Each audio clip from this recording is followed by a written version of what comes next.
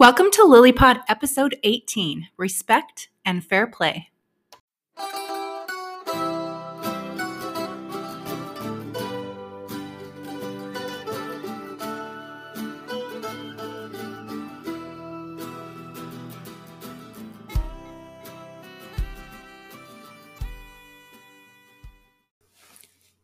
Jeff and Kathy Teichert bringing you another episode of LilyPod, which is a production of Love in Later Years.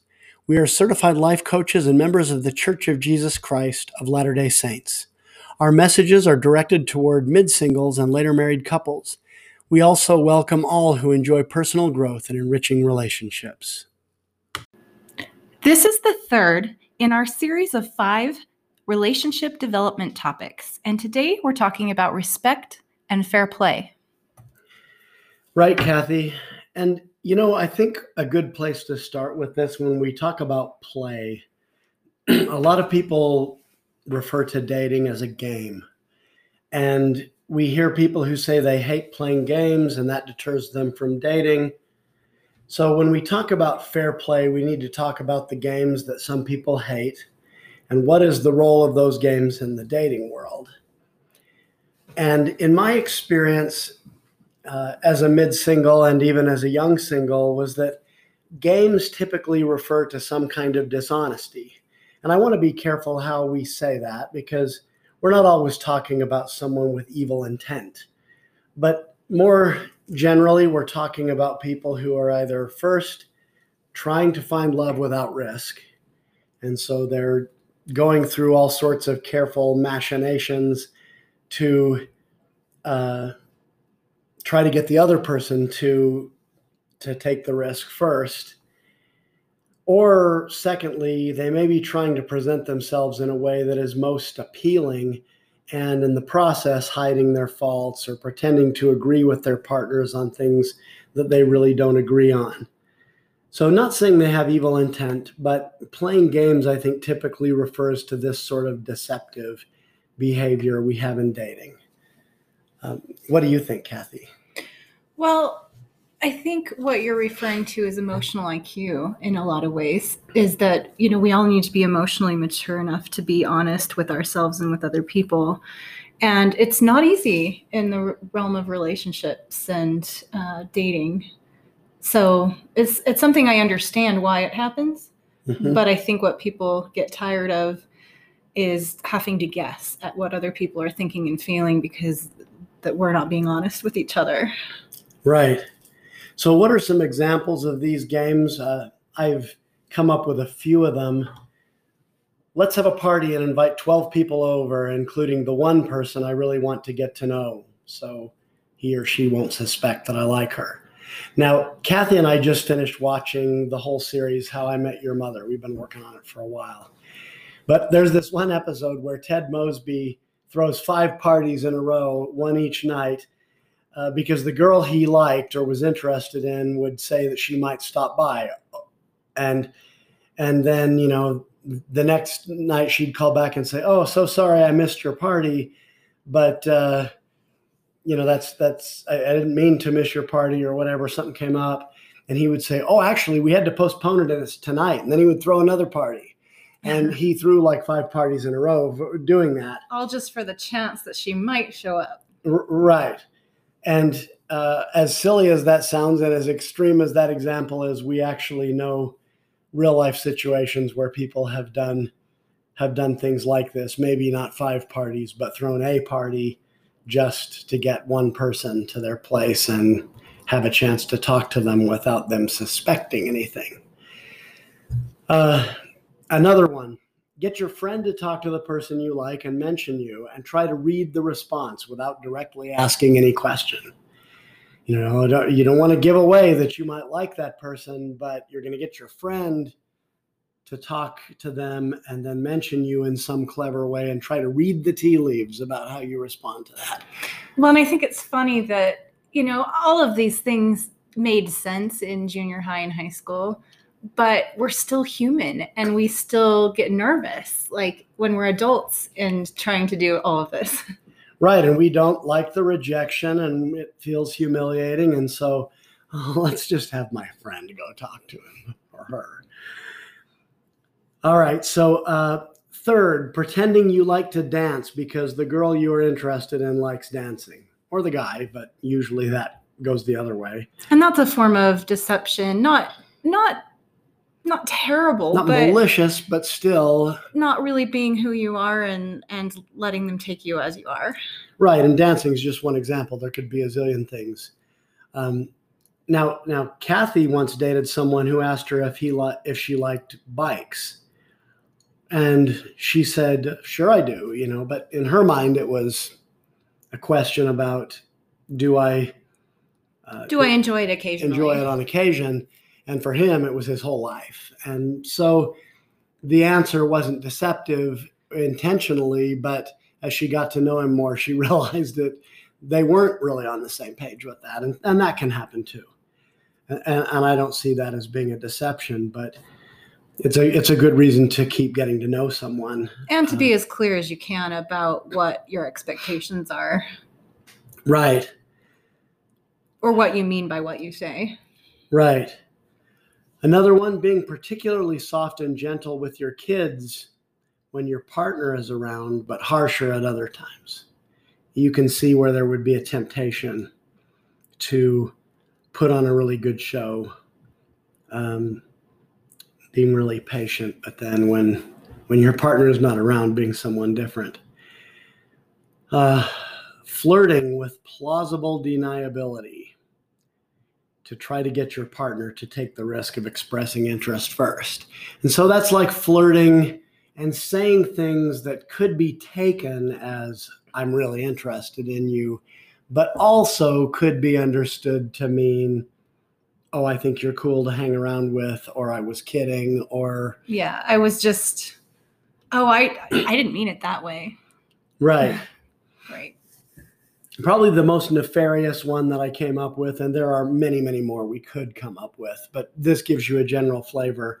The most nefarious one that I've come up with on this list is not being exclusive when you know your partner believes you are.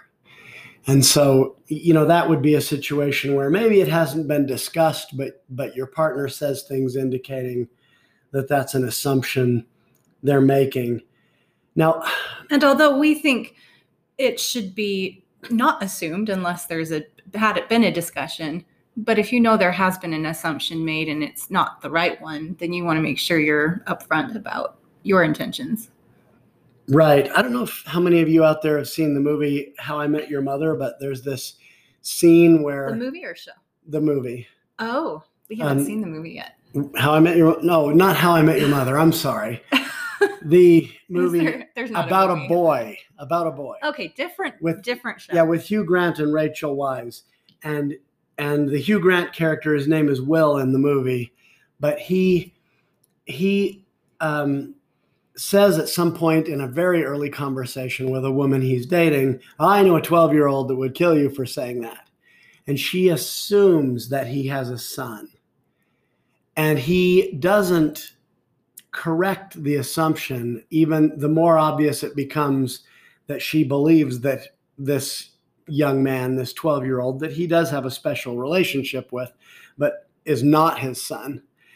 Well, he goes to these elaborate lengths, even planning a date where they both bring their quote unquote sons to meet each other and so on.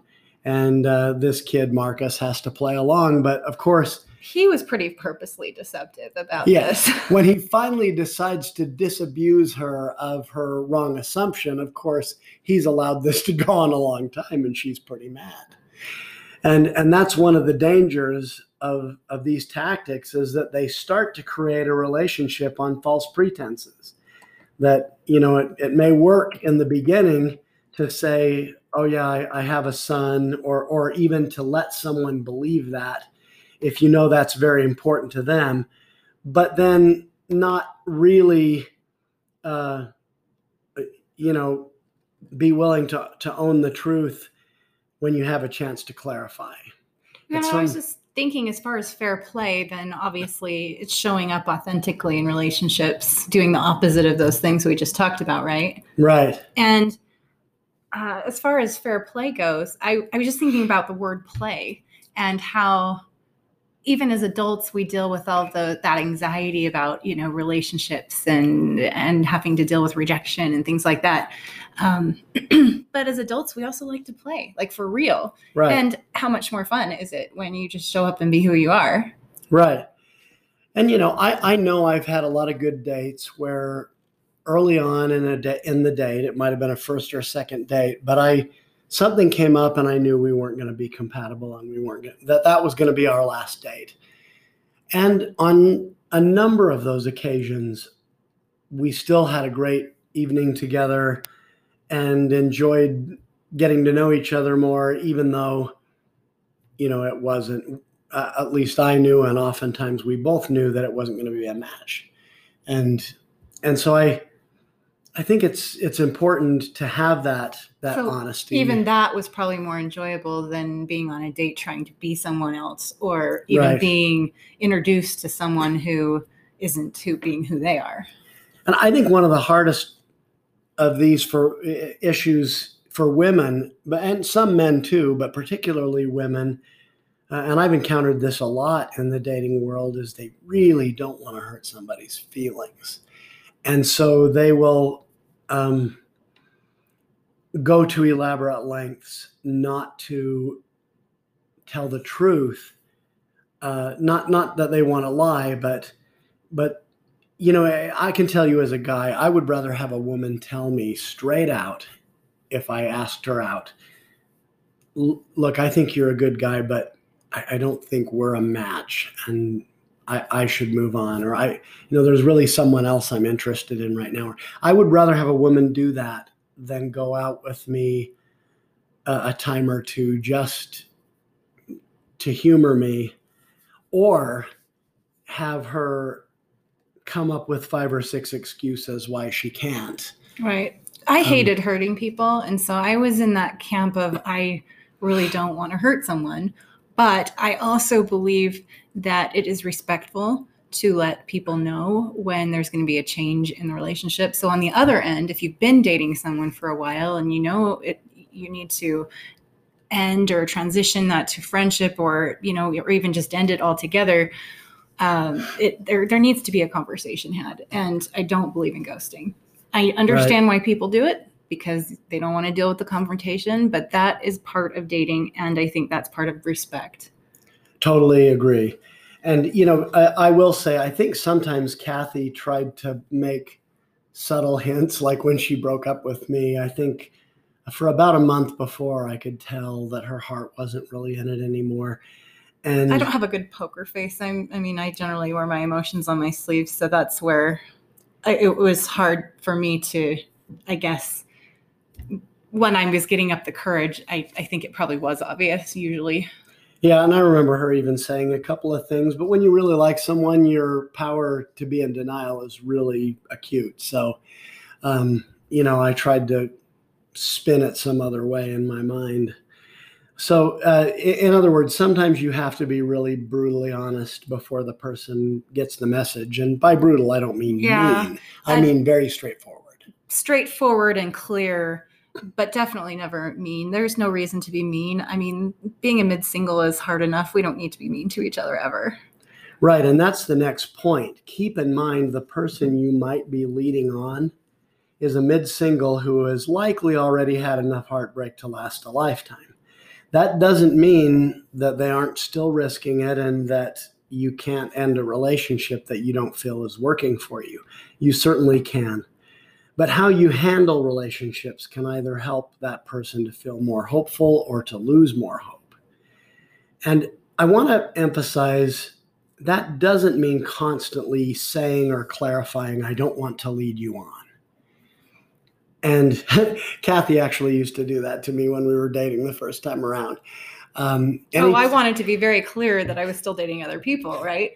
Anytime we would kiss, she would say afterwards, now I don't want you to assume that means we're serious. And at one point I finally said, look, if I need any clarification on whether we're serious, I'll ask you, but I'm not assuming that from your kisses. And it kind of rains on my parade when you say that right after we've kissed. So I was trying to be respectfully clear. she was going overboard, but on the correct idea that she didn't want to lead someone on if she wasn't quite there yet. And I think I do respect that, and I don't think you need to make assumptions or presume that your partner is in love with you and that you need to keep clarifying that you're not there yet if it is not coming up in conversation.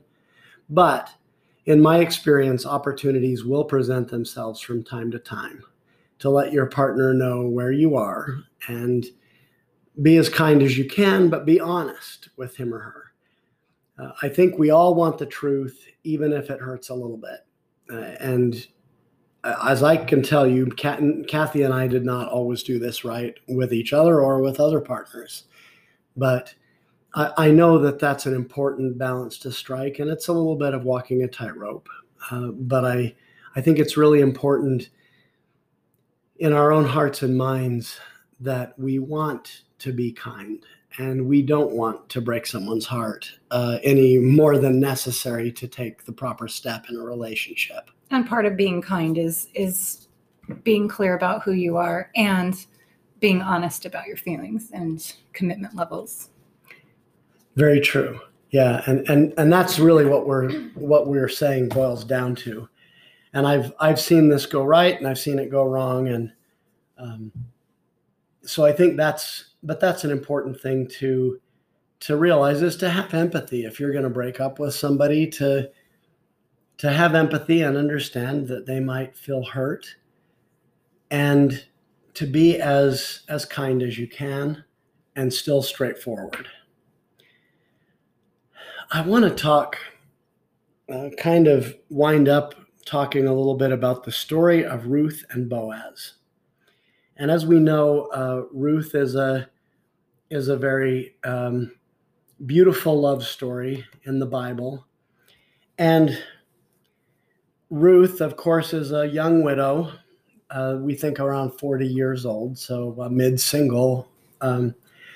And she's lost her husband, and as a result, she's lost being within the clan that her husband was a part of. And she was from Moab, so not natively an Israelite, but she goes and takes her place among them along with her mother-in-law, because her mother-in-law's lost her family as well because of ancient customs. But Boaz sees Ruth gleaning out in the fields, and he asks about her, whose damsel is this? In some ways, that's kind of like, asking your friend to go and check somebody out or find out something. Well, but I think he was just showing curiosity. Yeah, actually. At that point, he doesn't know who she is, and so he's trying to find out. And then she asks, let me glean and gather after the reapers among the sheaves. So she came and hath continued from morning until now, and she tarried a little in the house. And then said Boaz unto Ruth, hearest thou not, my daughter? Go not to glean in another field, neither go from hence, but abide here fast by my maidens. So he's saying, don't go somewhere else. Come here and dine at my table, so to speak. Come here and work in my field. And then Boaz says later, Boaz commanded his young men, saying, let her glean among the sheaves and reproach her not, and let fall also some of the handfuls of purpose for her. So let some of the good stuff fall off the wagon for Ruth to pick up. And this reminds me a little bit of I don't want to be crass, but of a guy buying a girl a drink in a bar, or, and having it sent over. Waiter, please take that girl over there. And I actually have a cousin who used to do this at restaurants. He would always check for the wedding ring, but if he saw a beautiful woman, he might buy her a dessert and have it sent over. So this is the Bible version of that. So this is the Bible version of that, I think. But in a way, Boaz is letting Ruth know that he cares about her and that he is taking a special interest in her. And so, anyway, there comes a time when Naomi, the mother-in-law, and Ruth have this conversation. And the mother-in-law, as is typical of moms, gives her a little motherly advice. And she says to Ruth, "Wash thyself therefore, and anoint thee," with oil and perfume and so on, "and put thy raiment upon thee, and get down to the floor. But make not thyself known unto the man until he shall have done eating and drinking." So wait till after he's had dinner, but go down there attractively dressed and with perfume on and so on, bathed and washed. "And it shall be when he lieth down that thou shalt mark the place where he shall lie. And thou shalt go in and uncover his feet, take the blanket off of his feet, and lay down, and he will tell thee what thou shalt do." This is kind of forward, especially in biblical times. Go in where this man is sleeping and lie down by him and uncover his feet and snuggle with him, basically. And Ruth says, "All that thou sayest unto me, I will do." And so she went down and did all of the things that her mother-in-law had told her. And when Boaz had eaten and drunk, and his heart was merry, he went to lie down at the end of the heap of corn, and she came softly and uncovered his feet and laid her down. And it came to pass at midnight, the man was afraid. I guess he woke up, maybe because his feet were cold, I don't know, and turned himself, and behold, a woman lay at his feet, and he said, "Who art thou?" And she answered, "I am Ruth, thine handmaid. Spread therefore thy skirt over thine handmaid, for thou art a near kinsman." So she's saying, share your blanket with me. And listen to what Boaz said. He said, "Blessed be thou of the Lord, my daughter, for thou hast showed more kindness in the latter end than at the beginning, inasmuch as thou followest not young men, whether poor or rich." Boaz was much older than Ruth. "And now, my daughter, fear not. I will do to thee all that thou requirest, for all the city of my people doth know that thou art a virtuous woman." Then toward the end of the chapter, he says, "But still don't tell anybody that you spent the night with me." And of course, there might be a little deception in that, but I think what Naomi was telling Ruth in our modern vernacular is, show Boaz how you feel about him. Tell him that you care. And of course, Boaz said she was virtuous and that everyone knew it, that there wasn't anything improper about what she did, although somebody could have read that into it. It seemed reciprocal because he took the risk first in showing interest, and then she responded by risking herself. Right, and then he let her know your love will be requited. I will, and of course they ultimately married each other. And so, what do I want you to take from this story? There's a lot of great things in the book of Ruth that we haven't talked about, but I think in terms of creating and maintaining a love relationship, we're talking about being honest about your feelings and not, and not playing games, not trying to calculate things and work around things to trick the other person into taking the risk first. Right. Approach dating with respect for yourself and for your dating partners, and enter it with fair play, being authentic and being who you are, and you'll play more together and have more fun. I completely agree with that. We're thankful to you for showing up and listening to this podcast. We hope it's been enlightening and given you some things to think about. And like Ruth and Boaz as mid-singles, remember, any time is the right time for more love in your life. Thank you so much for listening to Love in Later Years, and we'll catch you next time.